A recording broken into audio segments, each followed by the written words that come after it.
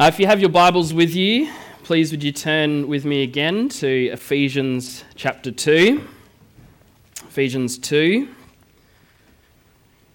And this morning we are picking up from where we left off last week, in verse 11. Last week we saw the wonder and the beauty of the grace of God by which we have been saved, and how with his great love with which he has loved us, he has destroyed this great divide that was between us and him. While we were dead in our trespasses and sins, God rescued us. This death of division, which is so prominent within Paul's letter to the Ephesians, is the most fundamental way in which we ought to understand ourselves. The question, are you saved, is the most important one that we could ever consider. But as I mentioned last week, the passage which now follows considers the death of another division, the division between people. We might consider it like this. If last week we considered the vertical dimension of our salvation between us and God, this week we will consider the horizontal dimension of our salvation between one another. And so, with Bibles open, let us read Ephesians 2, 11 to 22, and then I'll pray and we'll dive into it together. Ephesians chapter 2 from verse 11. Therefore, remember that at one time you Gentiles in the flesh, called the uncircumcision by what is called the circumcision, which is made in the flesh by hands, remember that you were at that time separated from Christ, alienated from the commonwealth of Israel, and strangers to the covenants of promise, having no hope and without God in the world. But now, in Christ Jesus, you who were once far off have been brought near by the blood of Christ. For he himself is our peace, who has made us both one and has broken down in his flesh the dividing wall of hostility, by abolishing the law of commandments expressed in ordinances, that he might create in himself one new man in the place of the two, so making peace, and might reconcile us both to God in one body through the cross, thereby killing the hostility. And he came and preached peace to you who were far off, and peace to those who are near. For through him we both have access in one spirit to the Father.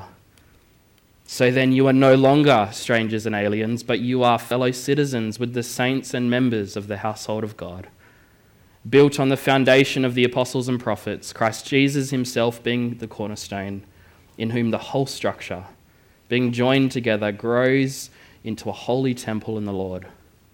In him you also are being built together into a dwelling place for God by the Spirit. Let's pray.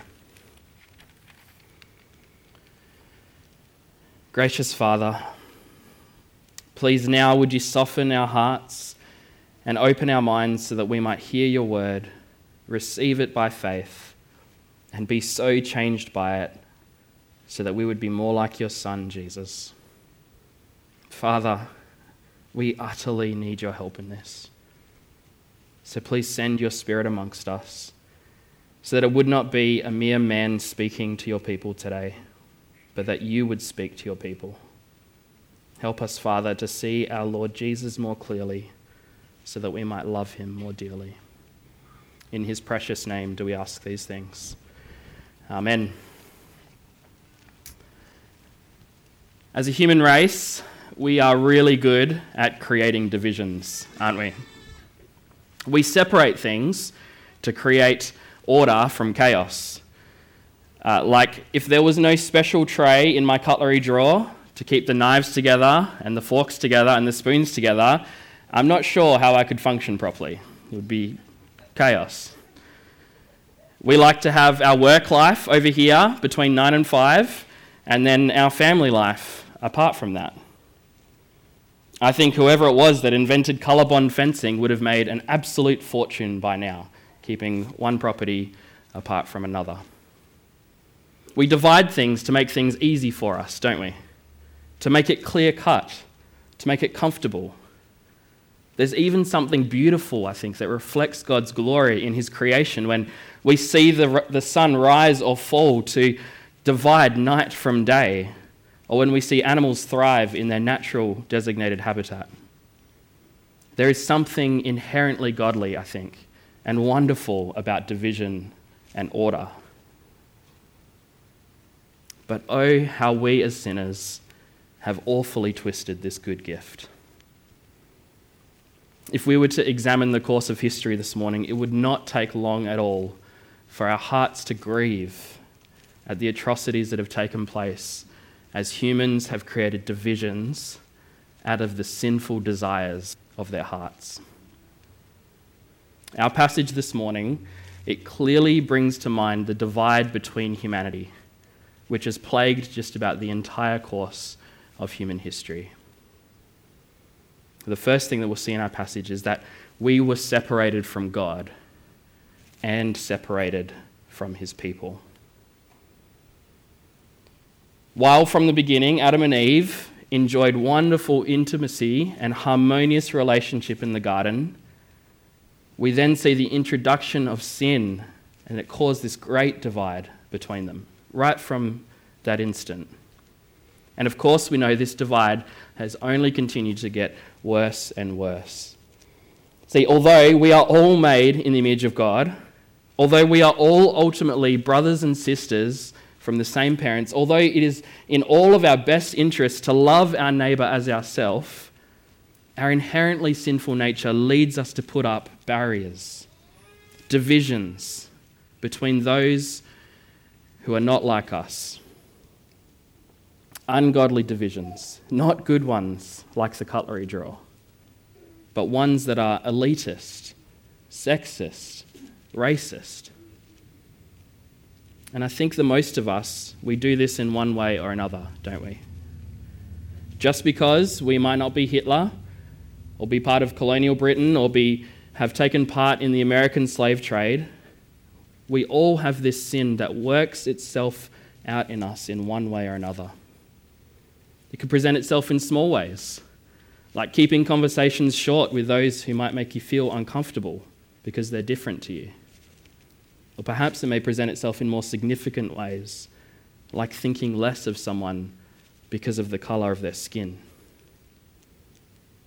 Our sinful nature, which we saw in verses 1 to 3 last week, has deeply affected the way that we relate to one another as human beings. It's created unbelievable hurt and pain and division between us over the course of human history. And the biblical narrative, it testifies to this, doesn't it? God, in his mercy and kindness, drew near to Abraham and made a covenant with him to bless him and to make him a great nation. And God did this so that Abraham would be a blessing to all of the nations.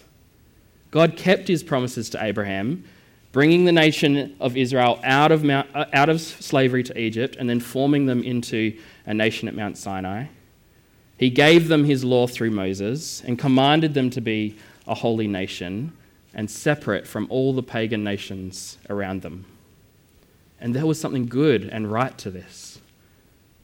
That if you were not circumcised, that if you did not obey God's law, that if you did not turn from idolatry, then you could not be one of God's people. But God did this so that Israel would call the nations around them to worship Yahweh as their one true God. And how did sinful Israel respond to this call instead?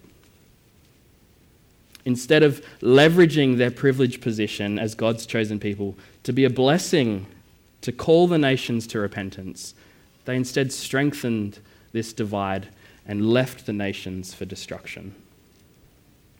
Israel was meant to be a vine of blessing, the light of the world. But instead, sin increased the divide, making Jews and Gentiles hostile towards one another. And there's a great tension in this, isn't there? God chose to save Israel, but it led to great division. great hostility, great enmity between Jews and Gentiles. The commands which God gave to Israel only furthered this divide, didn't they? Now, does this make God's commands immoral or wrong? Of course not. It was by grace that God chose the nation of Israel.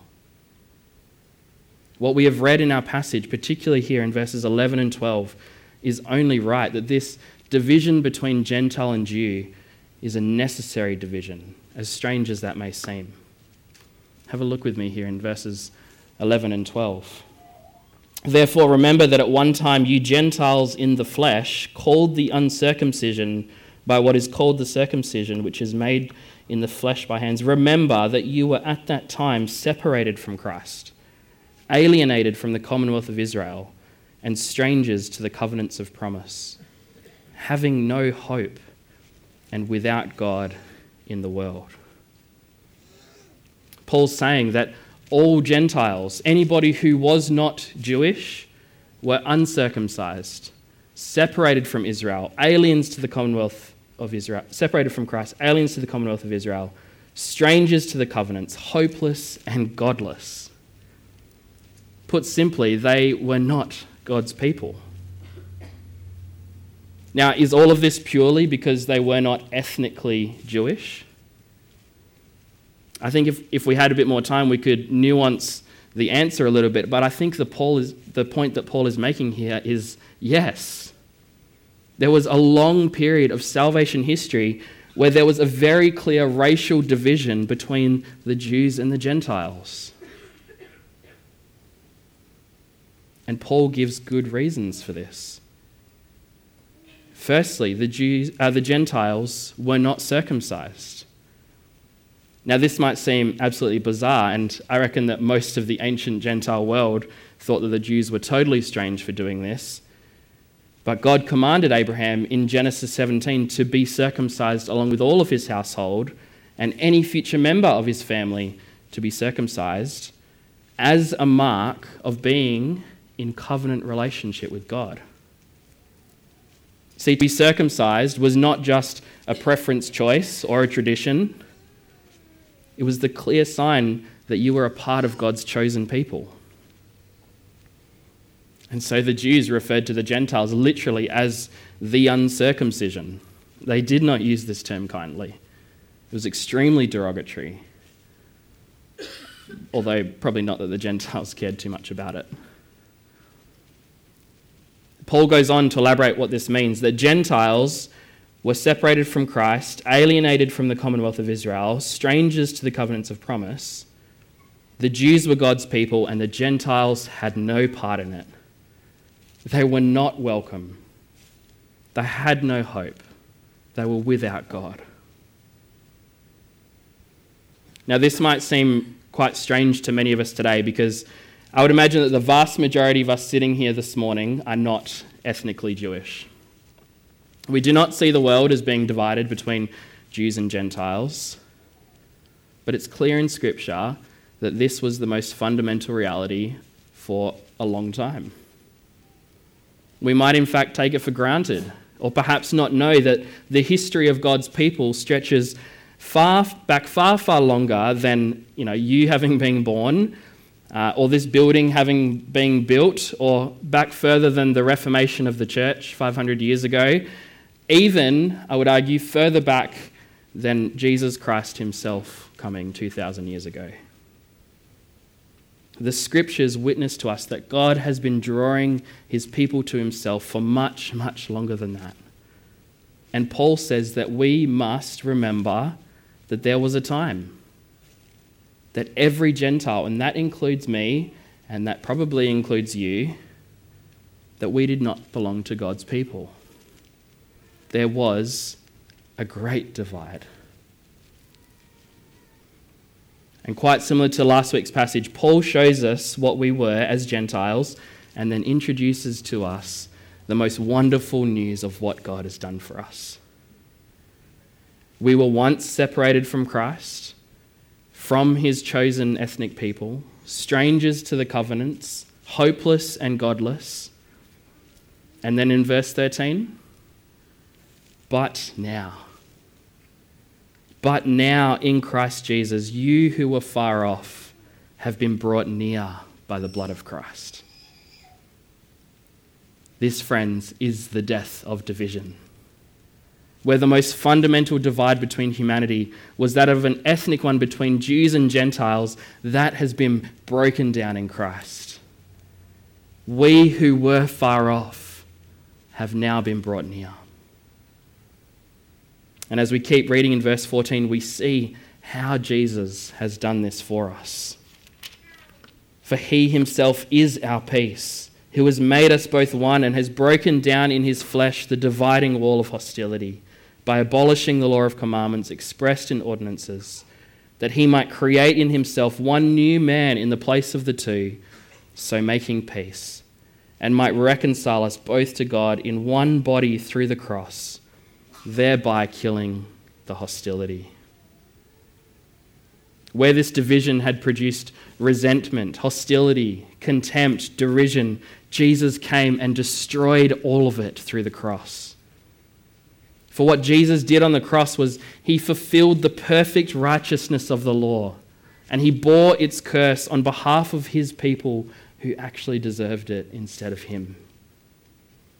You see, it was most fundamentally God's law which separated Jews from Gentiles. This is what Paul is saying. The cause of the hostility is what Paul describes in verse 15, the law of commandments expressed in ordinances. For a time, God deemed it right and necessary that his people be marked out by what the law entailed.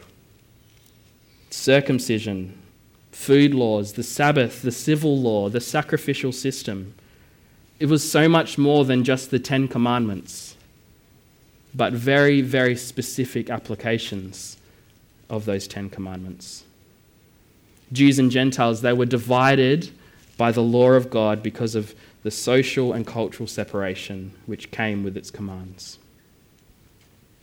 But Jesus Christ came to abolish.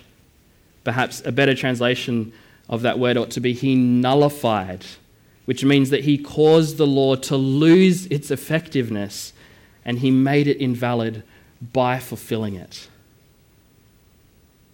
Do you remember what Jesus said in Matthew chapter 5? That he did not come to abolish the law and the prophets, but he came to fulfill them. And by fulfilling them, he has nullified them. He has loosened its grip on us. And this is how he himself is our peace. This is so much more than him just being my peace or Chanel's peace or David's peace or Lee's peace. He is the peace between Jews and Gentiles. And that means that he is our peace between one another. This is what we see, secondly, that Christ has reconciled us to God, and so he has reconciled us to each other. Jesus Christ, he went to the cross. He went bearing our sin and our shame so that he can pay the price, so that he would reconcile us to God, bringing death to our division between us and God, but he also has done it so that he would reconcile us to each other, bringing death to our division between one another. Look again with me at verses 15 and 16. He did this that he might create in himself one new man or one new humanity in the place of the two, so making peace, and that he might reconcile us both to God in one body through the cross, thereby killing the hostility.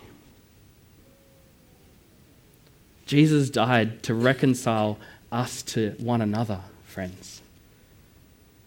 Not only to break down in his flesh the dividing wall between Jews and Gentiles, but also to break down the great many other walls which we put up between us and those who are not like us.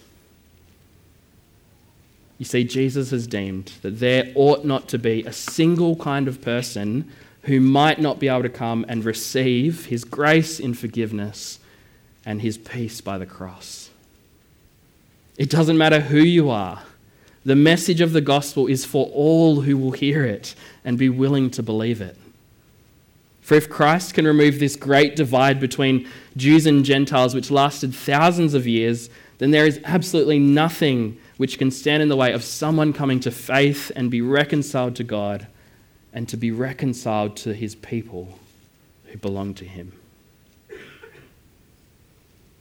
And so, church, this reality must mark us as the new people of God.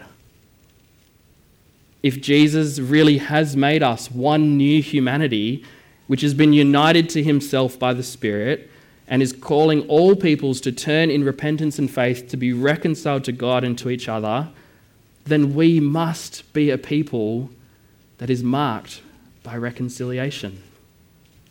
We must be known as a church that reconciles one person to another. We ought to display to this broken and divided world around us that peace can be found. True peace. Peace with God and peace with each other. And that true and lasting peace, genuine reconciliation and forgiveness, this can only be found in our Lord Jesus Christ. Have you noticed that our culture and society, they try to offer these counterfeit versions of peace, don't they? Our souls, they so long for this restoration and peace of relationships with one another that it's just foolishness to offer it apart from Jesus. It cannot be found. It won't be found in parades. It won't be found in the media. It won't be found in ceremonies.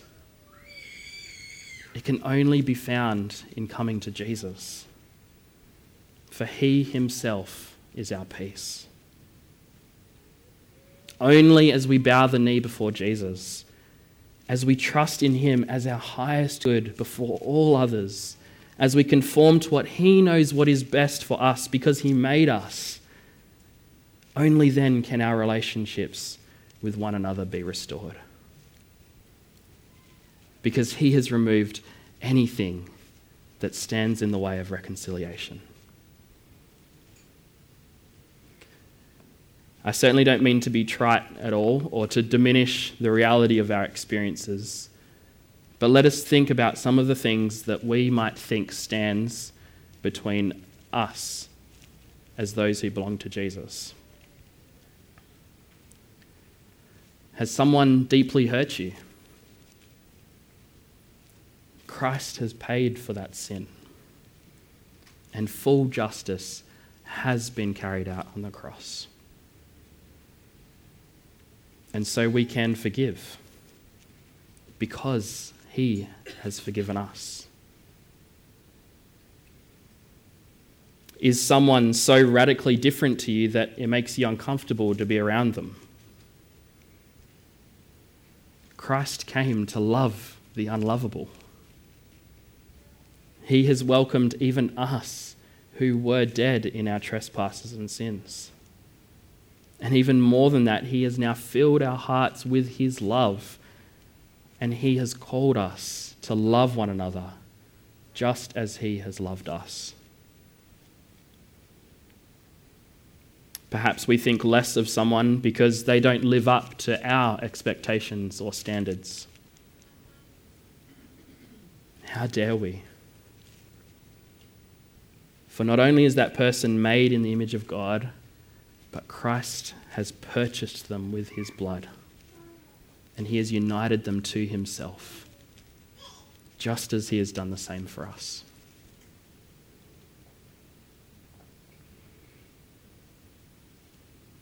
This power of reconciliation is something the church must appreciate as one of the most concrete ways to display that God is at work amongst us.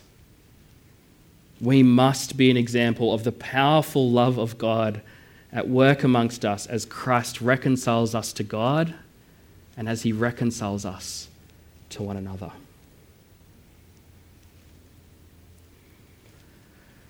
Now, I dare not speak with any authority on the horrors of the white people's treatment of the Indigenous people in this nation. It breaks my heart to see that those who settled here while claiming to be part of the church, that they would treat fellow human beings in such an awful manner. My words, it cannot do justice to speak of it.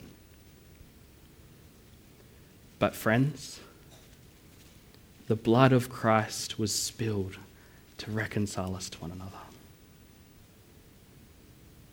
Christ hung on that tree so that we would no longer be white people over here and black people over there and Asian people over there, but that we would be one new humanity, reconciled to one another, healed and whole. No divisions, no more grievances, no more hurt and no more pain.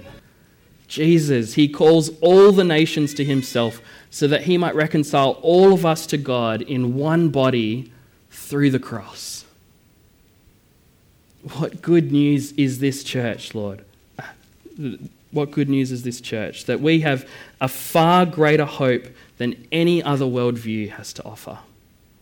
Jesus, he levels the playing field between all of us, that no one person is greater than the other, and he draws us all to himself as he has been lifted high on the cross.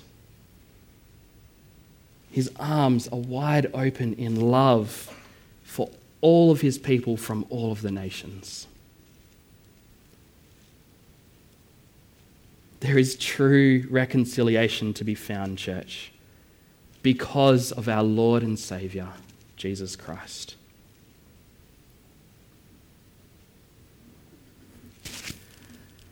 A couple of months ago, I had the pleasure of being able to fly up to Broome with a team from the Bible college that I'm at, and I wanted to go so that I could learn from those who are seeking to share the gospel with the Indigenous people up there.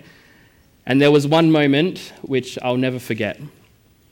On the Monday morning, the pastor of the People's Church up there, he would gather a bunch of men under a tree on the main oval in town, and maybe a dozen men or so would gather to sing songs and to hear from God's word and to pray for one another.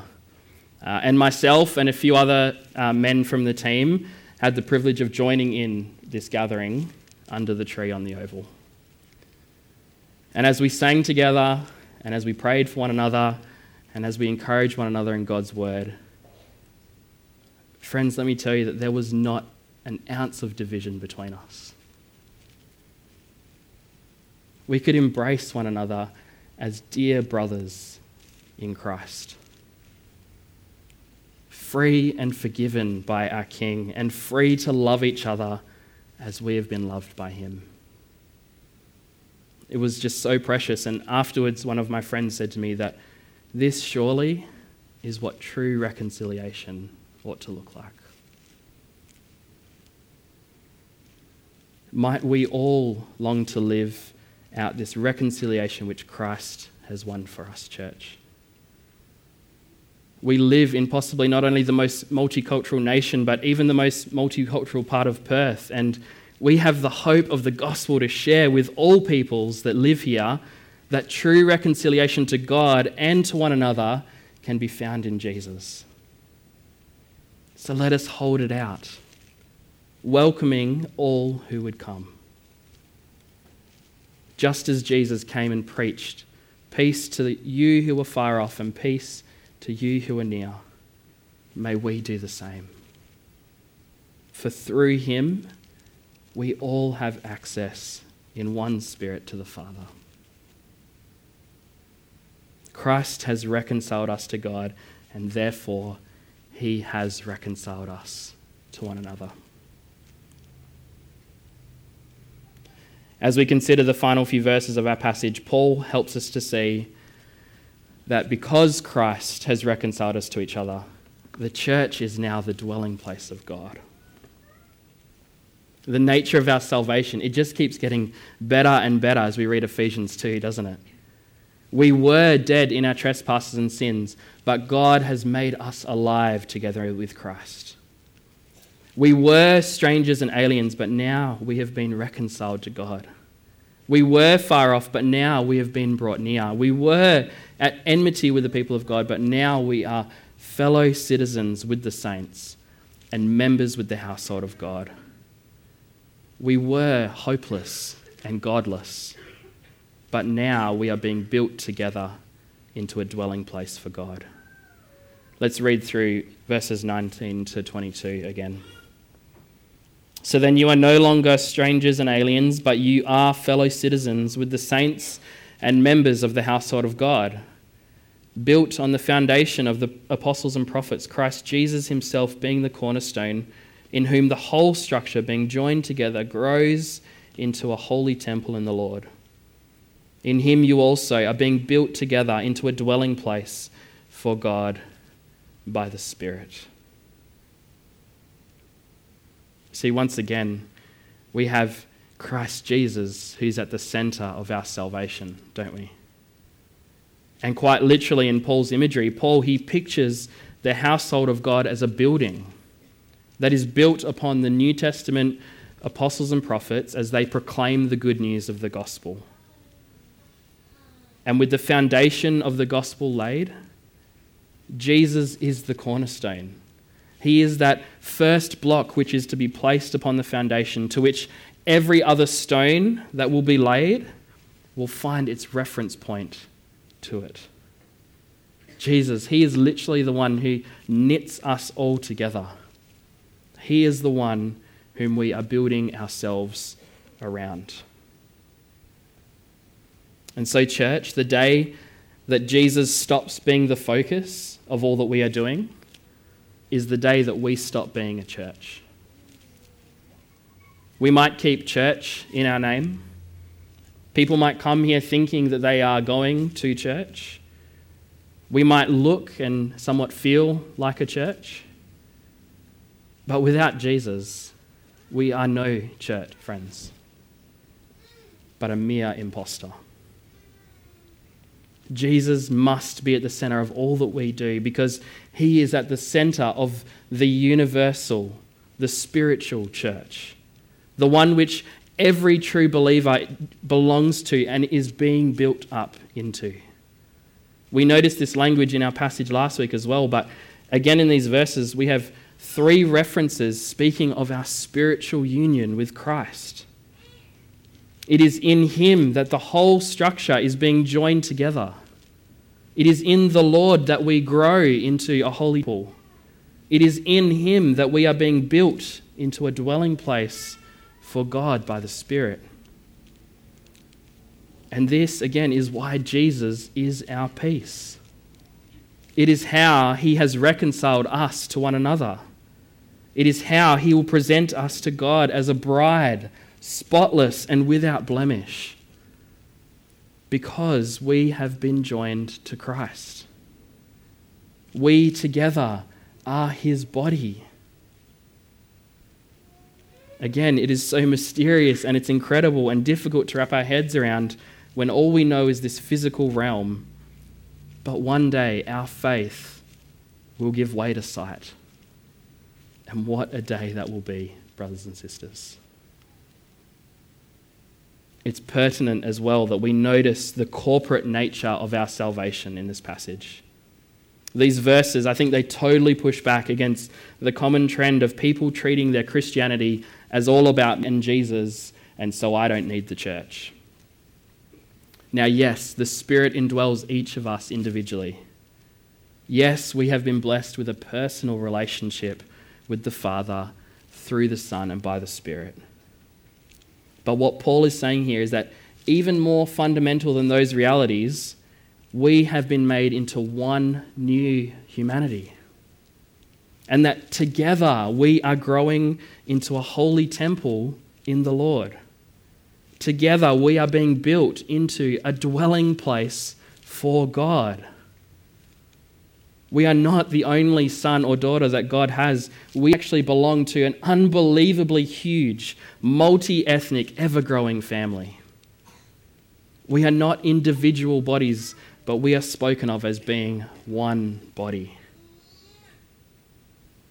And this is why the church is so precious. This is why we need the local church. This is why we need moments just like this one that we're sharing right now.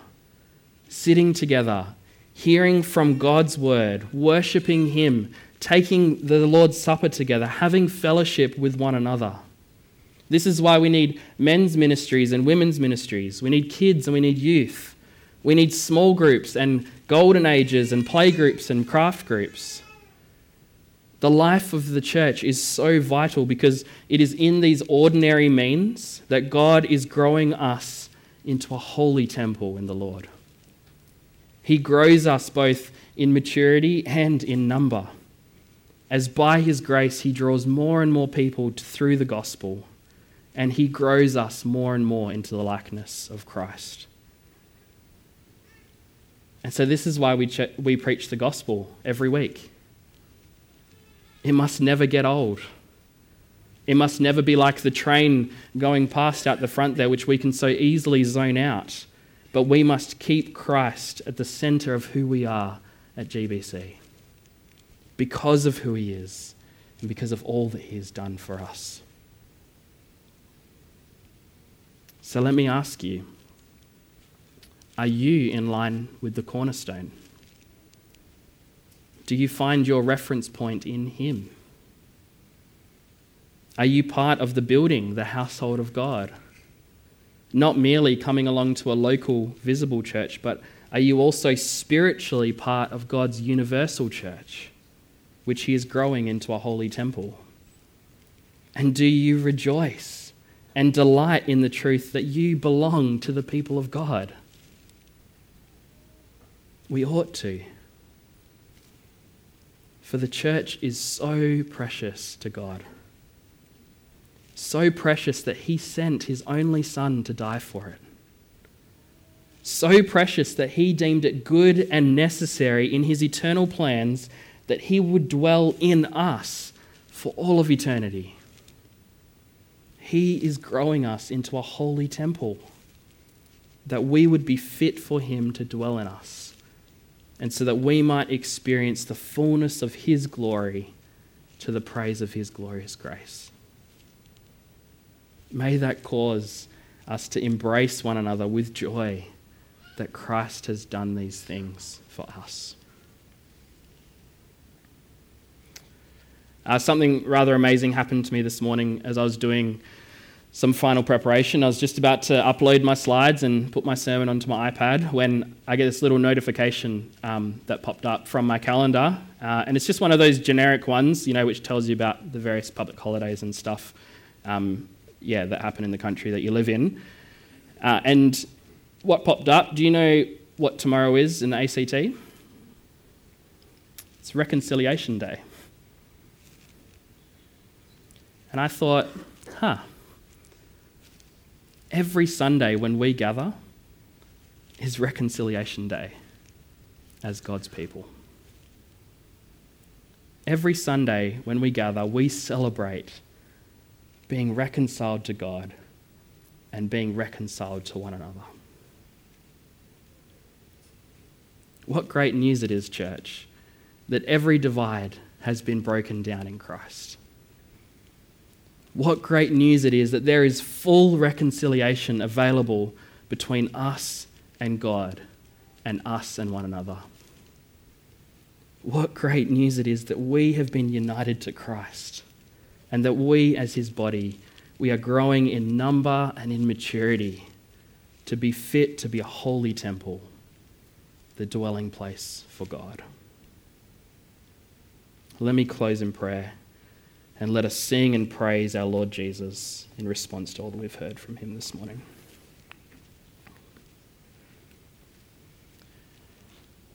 Gracious Father, thank you for your amazing love with which you've loved us. Thank you for the rich mercy and grace and kindness that you've lavished upon us in not only reconciling us to you, but reconciling us to one another. That we would have joy in Christ, that we would be a people that is marked by true forgiveness, true peace, true reconciliation. And Lord, that we would be a witness to the world around us, that we would be a light that shines in the darkness, and that we would hold out this hope of the gospel to those around us. Lord, would you please do a great work in each of us, that you would bring to mind those that we might be at odds with within the body. Lord, would you give us grace to seek reconciliation with them, that your love might work powerfully within us and between us, that we might display the great work that you've done within us amongst each other. We need your help in this, Lord. So please take your word, please seal it upon our hearts now, and help us to be more like Jesus. In his name we pray. Amen.